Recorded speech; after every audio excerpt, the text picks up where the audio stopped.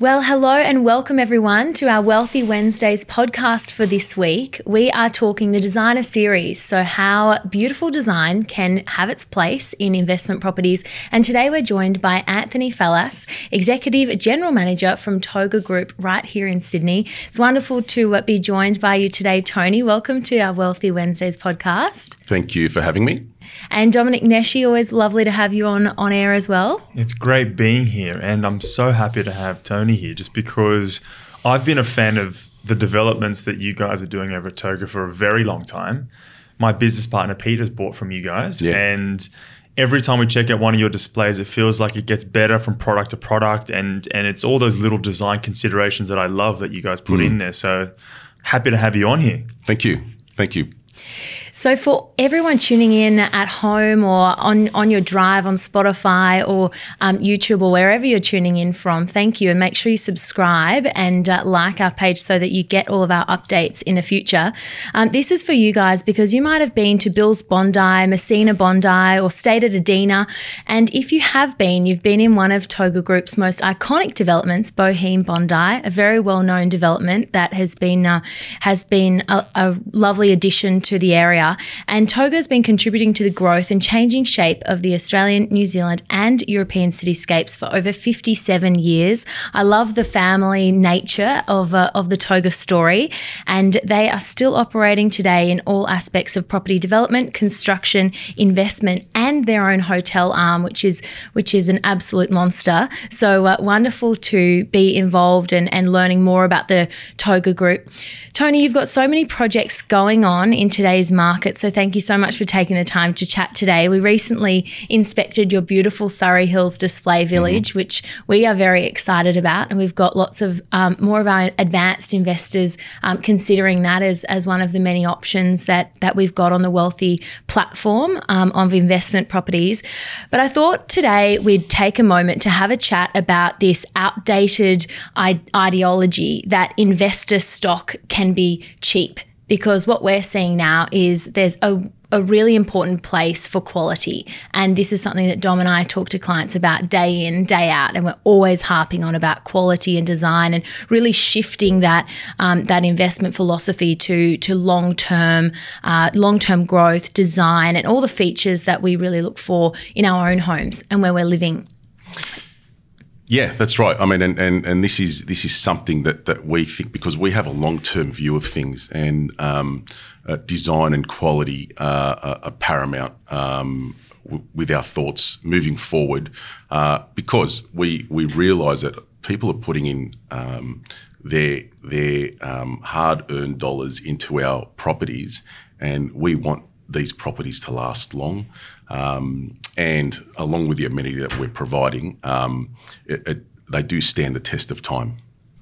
And Tony, I would imagine that regardless of the high standard of quality and design that you're putting into your projects, you're seeing lots of both investors and owner occupiers across all of your projects. We are, absolutely. So we have a very good following from our previous purchases that come through, a lot of referrals that are coming through as well. But yeah, a very good following from both investors and owners. Of course, when you're building a quality or high spec product, you do get a lot more owner occupiers coming in. And we're finding that in Surrey Hills in particular, and actually in Marrickville that we've just launched recently in March as well.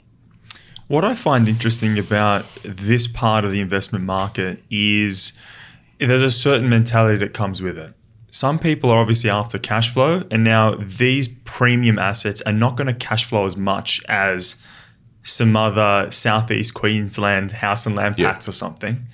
However, the types of product that an investor of this caliber looks at is something that's going to be unique or something that's going to be scarce. They're happy to receive a certain amount of cash flow, but it's really about the capital growth that they're after. And I feel like it's almost the mindset of a collector or someone that's going to buy like a nice watch or a classic car, or someone that's inclined to say, hey, I love that beautiful terrace. Something that is unique. They're not going to make very many of them. And because it is part of the fabric of the area, it's a lot more of a forward-thinking mentality to go for an asset like this that I really appreciate. It's a lot more of a deliberate and considered thought, and it is in some people's mind risky, but if you have a look at, historically speaking, what's happened over the past 10 or 20 or 30 years, it's those assets that have really performed quite well over time. Of course, and you find that in the greater buildings in Sydney, resales are very limited. So people are buying not because they're just buying an apartment. It's the amenity that we provide as well overall. So with Surrey Hills Village, there's a considerable retail component. There's a commercial component, restaurants, convenience shopping. We're submitting a DA for a hotel on that side as well. So this all adds to the investment proposition and it adds to the capital growth. And you're right, it's not about the yield, it's about the capital growth in the long term. And some people just want to commit to the product. Like, I love that you stay in there. One thing that gave me and Steph a lot of confidence is that with your projects, you don't sell all the commercial out and then allow the product to be bastardized. Like, I've been in some developments where I won't mention what kind of establishments have been then leased downstairs, but you're not going to have that issue because you know what you want and you can place make, as Steph likes to say.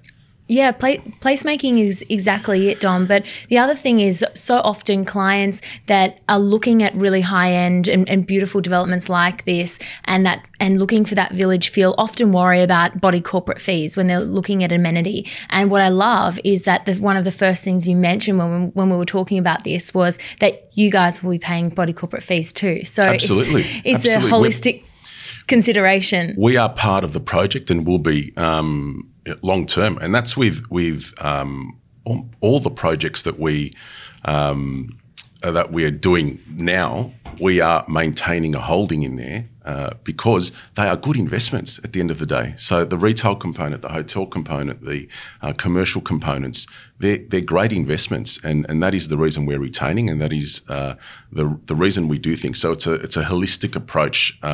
We find many developers can just go and build a block of apartments and leave. We are true placemakers, and not that we go into an area to change the area, we just add to the fabric of the area. Now, Tony, with the Surrey Hills Village and Marrickville and a few of the projects that we've already been through, I've noticed that the finishes and the design is very well thought out in each of these. There's been features like USB ports in the PowerPoints, beautiful bezeled edge stone bench tops in the kitchen. Toga has really demonstrated that they are going the extra mile.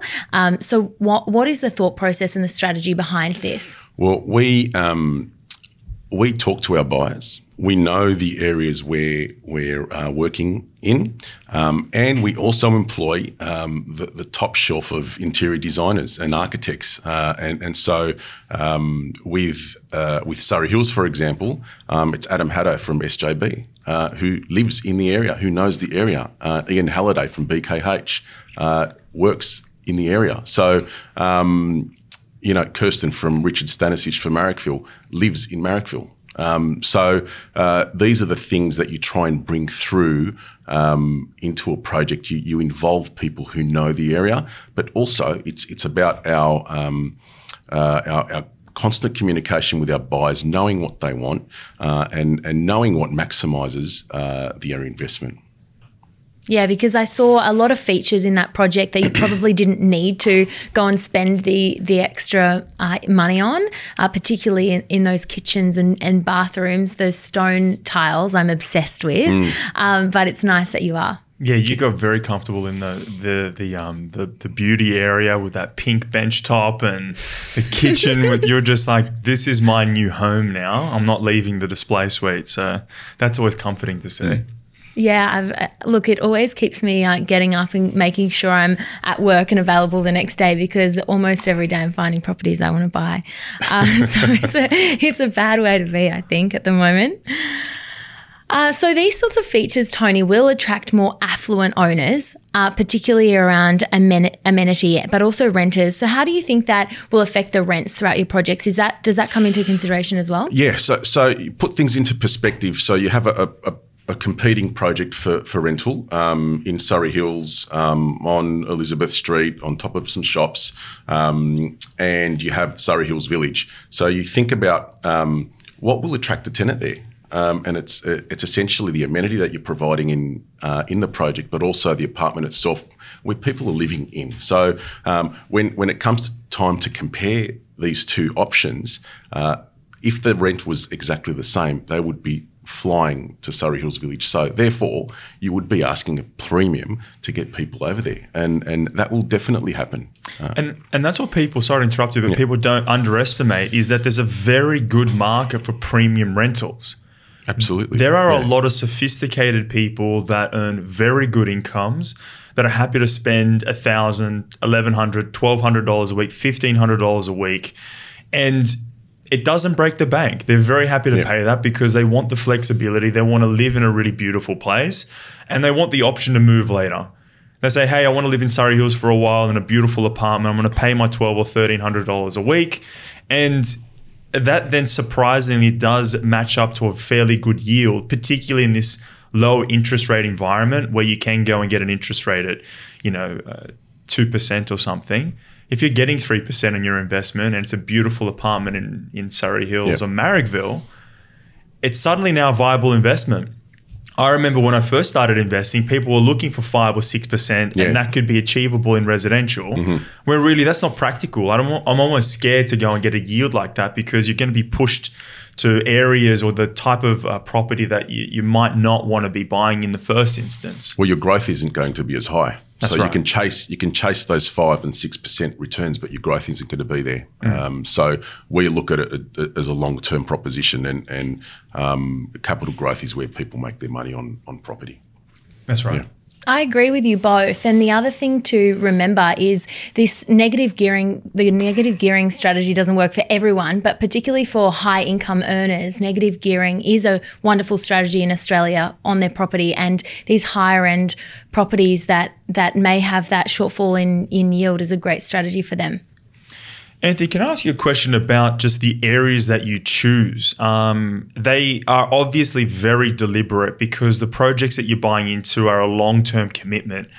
But I get a sense that I had a chat with a gentleman, Stefan Ippolito, you might know him, and he talks about buying in villages. And I get a sense that that's the kind of strategy that Toga has, like buying in Balmain, buying in Surrey Hills, having a look at Kensington, these are all very village feeling areas where there's already a deep sense of community. And as you say, there's so much already there. Yeah, it's a deliberate strategic approach where we go into areas that have amenity, but also have the potential. So we looked at Marrickville because of the Metro link. We looked at Marrickville because of the Victoria Road precinct rejuvenation. So with that, we know there's infrastructure that's going to be put into this area. So in some respects, you're chasing the money there. However, we like to go into areas and not improve the area, but add to the culture and add to the fabric. So yes, Surrey Hills Village at the moment is just a Coles shopping centre there. But when we leave or complete the project, this block of land will be unbelievable. The amenity will be enormous. So we try and talk to people about. Imagine living in a product like this, and then catching the lift downstairs, having a beautiful meal, doing some groceries. Even you could potentially be working in the commercial building there. So it's all here, and it's creating a village within a village. And I like it that you've chosen Marrickville. It's very clever because you do have the Metro coming in 2026, and you have a pipeline of product coming into that market over time. So as a developer, you're committing to this residential project, and selfishly, as the market moves, so does the price. So you can turn the price up. You're an investor as much as anyone else when they're buying into these projects. But that happens naturally. So as you start the off the plan process, there's nothing there. You're literally selling off the plan. But as you see construction take shape, demand increases, and of course supply's decreasing because you're selling as you're going, and that's how price tends to climb up. And for us, Marrickville's a long-term it's a seven to 9 year project for us. So we're very committed to the area, and we love the culture and fabric of the area, which we will add to. And I'm really excited about how you're growing this in other areas as well, Tony. You've got Kensington coming up as well. Yeah, so a forecast in the first quarter of next year, project in Kensington, right outside the light rail stop, about 150 apartments going there, and that we're just going through design reviews at the moment, and that will hit the market in the new year, and we're very excited about that. How exciting. Yeah. How exciting. Well, we can't wait to have a look through that one as well. Soon. We're working on the display suite very soon. So, we'll have you through there as soon as we can. That'll be great. We'll come out there with the film crew. But Anthony, I know that you've got to run because you've got a couple other things that are following. So I'm very conscious of time. No, we'll wrap up. Dom. I just want to ask our two last questions. These are our wealthy, wild questions to end. Yeah. Tony, what does being wealthy mean to you? Interesting. I was thinking about this. I think it's having the time to do the things you want to do. For me, it's obviously the health of your family. It's having solid, long-standing friendships, but also it's having ambition to achieve the things you want to achieve. So, you sometimes get caught in the curse of comparison and looking at people and looking at what they have and what they drive and so on, and you don't really know whether they're happy or wealthy, really. So it's internally, being satisfied with where you are, but also looking forward, plotting your investment strategy so you can achieve the things you want to achieve. It's really important to have a plan in place. And I think that's really, really wealth for me. That's a beautiful message. Inner contentment really sounds that's what really comes through to me. Is it happiness? It's an interesting question. And for me, you do work really hard, but I feel happiest when I'm able to provide for the family. I can take some time and go and see the kids play sport. I can go to a holiday, but then devoting yourself to work and planning a strategy so you can continue that over the long term. And so, what's your yardstick, Tony? When you're truly wealthy and really at your happiest, what does it look like? Are you on the soccer field? Yes and no. When everything's going well, it may well be. But it's for me. There's elements of wealth in every single day. So I think you've got to take the time, smell the roses, and you can get some satisfaction out of every single day. I think, yeah. That's a great message. Thank you so much, Tony, for sharing. Thanks for having me. Not only your most sort of personal, most personal answers there to those wealth questions, but also the message of quality, community, and picking great areas with all of the wonderful work you're doing at Toga. Thanks for joining us. Great. Dom, thank you for also all of your input there. Always good being here. And for everyone listening along, make sure you share with a friend, send on, and we'll see you next week.